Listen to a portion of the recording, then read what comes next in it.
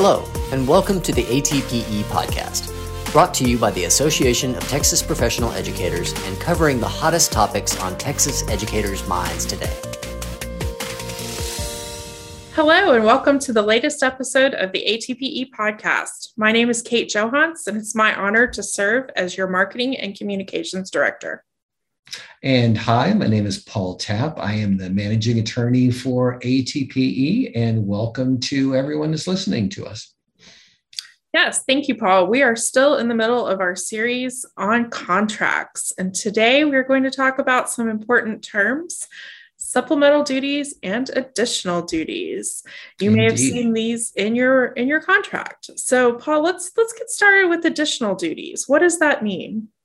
Well, additional duties are actually exactly what they sound like. If you have a contract, you are hired to do something. Most people who work for a public school district are hired to be a teacher, and as a teacher, you've got a lot of duties that go along with that. You're supposed to be in your classroom, of course. You're supposed to do instruction, of course. You're supposed to maintain discipline, of course. You're supposed to grade papers. You're supposed to plan. There are a lot of individual responsibilities or duties that go along with that main duty that you have of being a classroom teacher. But as pretty much everybody who has spent any time in public education knows, being a classroom teacher is not the only thing that school districts expect classroom teachers to do. There can be other things as well, whether it is monitoring the hallway, whether it is helping outside either in the morning or in the afternoon with release time, making sure students get on the bus and making sure everything's organized outside. Sometimes it can be something like some additional or some separate kind of thing like preparing curriculum or something, may not go with your individual class. All of these kinds of just extra things that aren't exactly completely, related to you providing instruction to your own students are called additional duties. Okay, great. So would this kind of be things like lunch duty, or maybe what about like working a concession stand? Could very well be something like that. That's a very good example of one, actually. And an example of one of the very few cases that we have to point to as to what the rules are regarding additional duties. So is there a line where additional duty becomes burdensome? There's definitely a line as to where additional duties become burdensome. And as is the case in a lot of situations, where that line is can depend a lot on who's looking at it. The school district or administrator's idea of what is an overly burdensome additional duty may not be the same as a teacher's idea of what is asking too much for that teacher.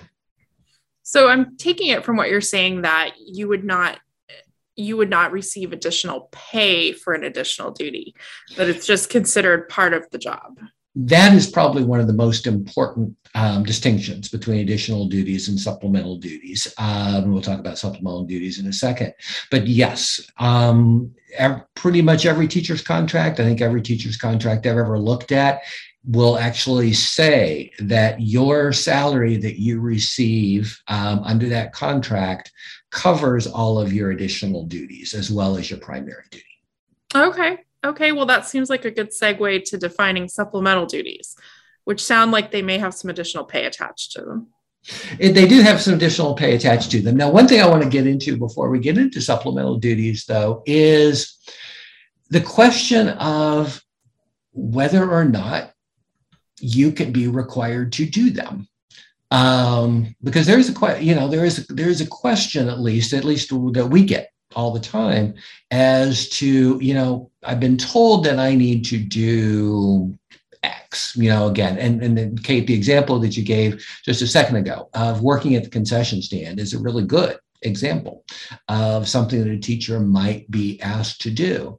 And so we get the question all the time, it's like, can I be required? I've been told that I need to come back to the campus at 7 o'clock on Friday evening to work in the concession stand. Can they make me do that? And it comes down to, of course, whether they can make you do it. It comes down to a question of, okay, is this something that would fall under the additional duties clause of your contract? If it does fall under the additional duties clause of your contract, that means by signing your contract, you've agreed legally to do this kind of thing. If it doesn't fall under the additional duties clause, it means that, okay, you haven't agreed legally to do that thing. So there's a big question as to whether or not a particular duty would fall under that additional duties clause.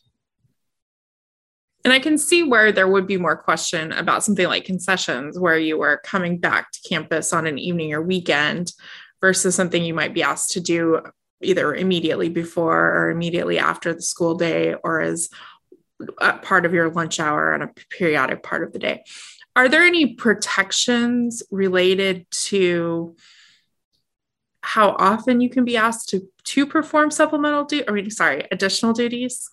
Well, and there's nothing specific. It basically comes down to reasonableness.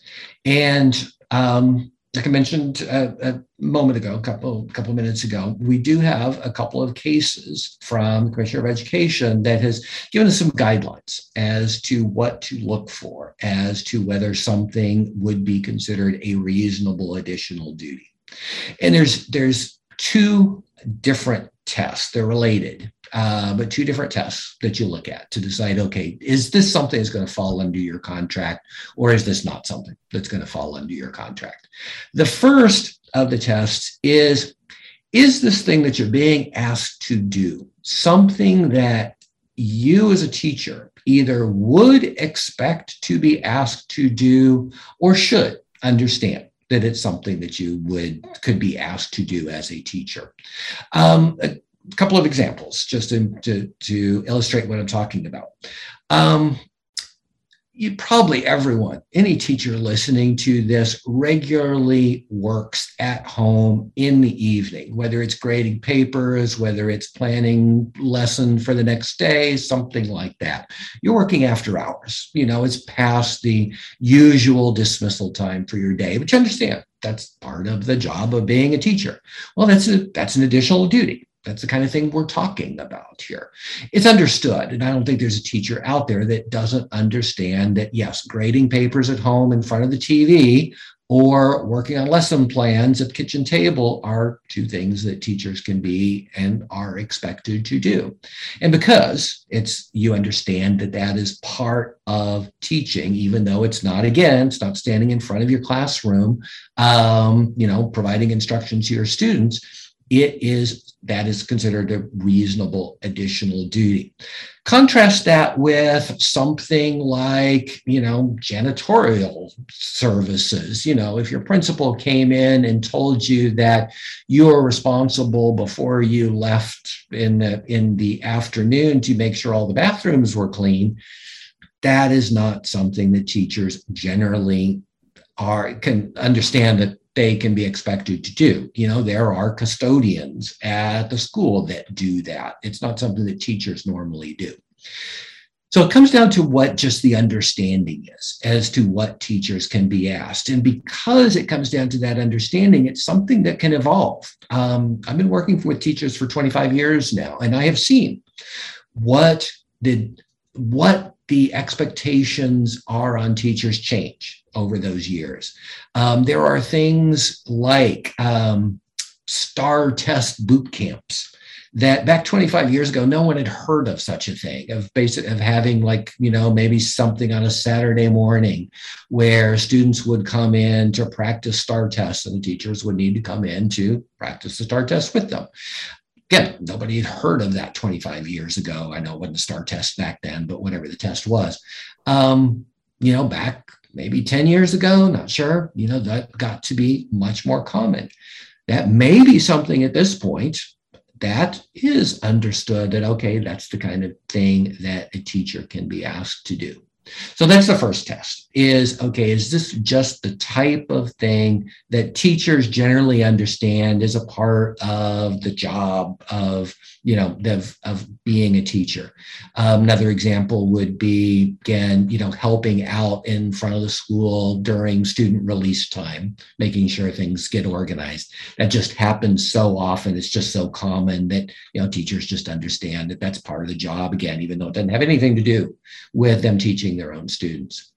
The other part of the test, or the second test, is the thing something that the teacher actually understood that their district expected teachers to do?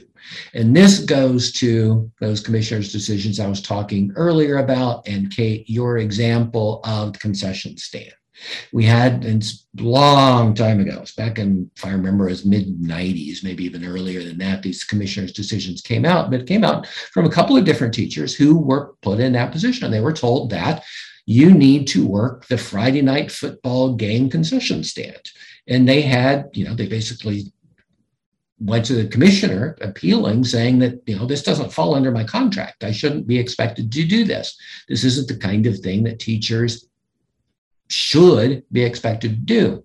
Well, it turned out that in both of the cases, the teachers had been at the district for more than the year that this came up in, and understood that, yes, that was something the district did expect teachers in that district to do. So the fact that they continued to work there knowing that that was something that the administration, school district expected teachers to do, meant that they had agreed to do that. So that's the second test. Again, first test is this just sort of generally something that teachers should be expected to understand, maybe expected of them? The second test is, even if it isn't something that generally they'd expect, that they did understand that they could be asked to do it when they signed their contracts. Interesting. That makes sense. That is interesting too, that it was related, that they had, the educators in question with the concession stand case had been there more than a year. So it was clear that they should have understood that was the expectation. Right. And that's what it comes down to. It comes down to, did you agree to it? And if you kind of knew, if you knew what you were getting into when you signed that contract, it's hard to say that you can't make me do it. Interesting. Is there anything else about additional duties we should? That pretty much covers it. I think we're ready to jump into supplemental duties. Okay. Well, evidently I was excited to talk about them since I was trying to rush us there. But tell us, Paul, what is a supplemental duty? There's a supplemental duty on the simplest level. The difference between an additional duty and a supplemental duty is that a supplemental duty is something you get paid separately for. The quintessential example of a supplemental duty is coaching. Again, anyone who's spent very much time at all in public education knows that most coaches are also teachers, so they have teacher contracts. But they also coach. Now, there are a couple of ways that those coaching duties can be handled under a contract. It is possible for a district to have a contract that actually includes both positions, both teaching and coaching. It's called a dual assignment contract. So contract really covers both. But there are a lot of districts who don't want to have the contract cover that coaching job. So what they do is they cover the coaching position as a supplemental duty. Now, your contract is almost certainly going to have a paragraph about it that talks about the fact that you may be assigned supplemental duties, and it's probably going to say something to the effect that these duties are not covered under the contract. Now, it gets complicated because there can be situations where there's some ambiguity as to whether some particular assignment really is a supplemental duty that's not covered under the contract, or whether it's something that is actually incorporated under the contract. And these are the kind of cases that lawyers really love. I'm not sure educators love them, but lawyers really like those kind of situations. So let's say, even though it says it's not covered by the contract, it's still listed in your contract? Generally speaking, the contract is only going to say something about the fact you may be and you may have a supplemental duty. If the duty is a supplemental duty, and again, coaching is one example, UIL coaching or sponsor or being a UIL sponsor is another example that comes up all the time. But generally speaking, if it is a clear supplemental duty, it's not specifically going to be named in the contract itself. So might you have like an addendum or something, or some kind of document that says, okay, you're going to get paid X amount for the supplemental duty, or you're not going to be paid X amount? That's very common, and it's not universal. Different districts do this in different ways. Some districts are fairly formal with it and do have a document that they share at the beginning of the school year that says, you have supplemental duty of X, and the stipend for that supplemental duty is, $1,600, $2,500, $5,000, whatever it is. A lot of districts don't. Now, pretty much every district, and it's probably universal, will have the stipend amounts set in the district's stipend policy. So there will be someplace where it is in writing. I don't think there's any district, or I doubt there's any district in Texas that doesn't have it in writing somewhere. Some districts are much better about openly and very directly sharing it with the educator. So if it's not covered by the contract, does the educator have more leeway with quitting a supplemental duty? Yes, and that's a very good question. And that is probably the second most important thing about supplemental duties. The first is that, again, it's just not covered by your contract. But the second is what that means practically. And what that means is, yes, and if it's not covered by your contract, then you are back to being, practically speaking, at will as far as that position goes. And that means that you can quit anytime you want. And it also means that the district can tell you that they are taking away the position anytime they want. All of the due process protections that go along with the contract do not apply. Generally speaking, to a true supplemental position. But I'm imagining, say you're the UIL number sense coordinator for the district, and that's a supplemental duty, and the district is very successful in that particular competition, and then you decide you're done, then it might reflect poorly on you in other ways? Or, are they able to distinguish between your decisions related to your supplemental duties and your possible non-renewal of your contract? Well, and legally speaking, it's black and white. They are completely separate. Of course, we don't live in an entirely legal world. There are practical considerations that we all deal with as well. And so, yes, any action that you take that causes, whether it causes unhappiness on the part of the school district, can have repercussions. Again, it doesn't change anything as to your legal right to basically say, I don't want to do this anymore. But it can lead to unhappiness. Now, unhappiness is not grounds for non-renewal of contract. But, it can certainly be less comfortable working with a supervisor who's not happy with you, regardless of the reason why it is that they're not happy with you. Yeah. So it just seems like, as we've been doing this podcast, one thing that strikes me is there are a lot of things that aren't necessarily illegal or that you can do, but may make your life difficult. And you just want to kind of think through that, maybe? No, that's very true. And that's one thing we always talk to our clients when they call is, we recognize, and I recognized a long time ago, that one thing that's very different for us is that most of our clients intend to continue working with the people they're having a problem with.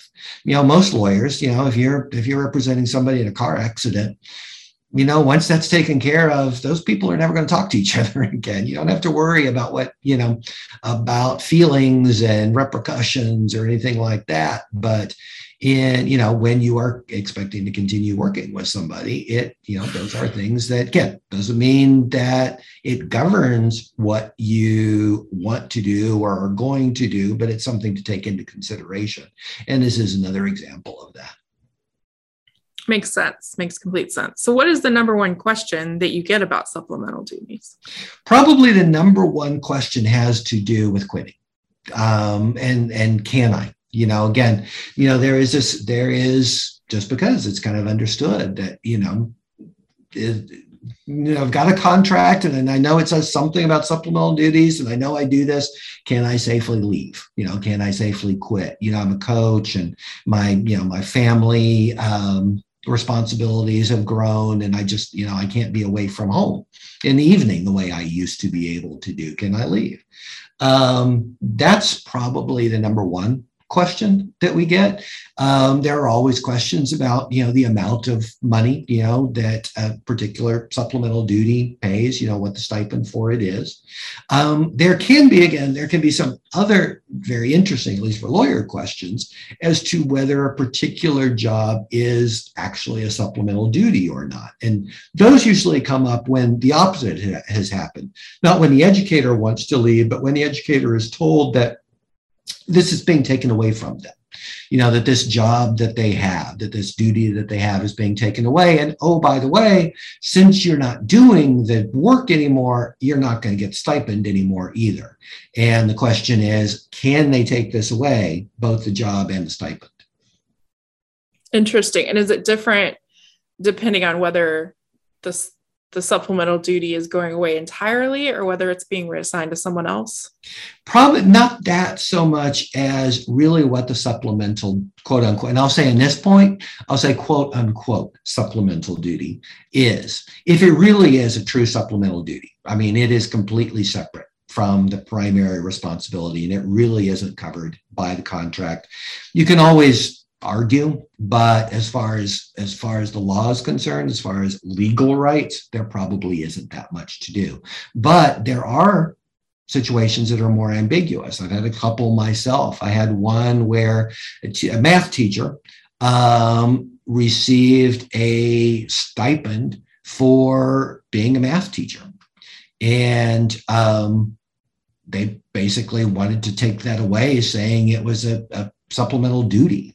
And my argument was, no, it's not a supplemental duty. The primary job, and if this particular person had a classroom teacher contract, the job was for her to be a math teacher.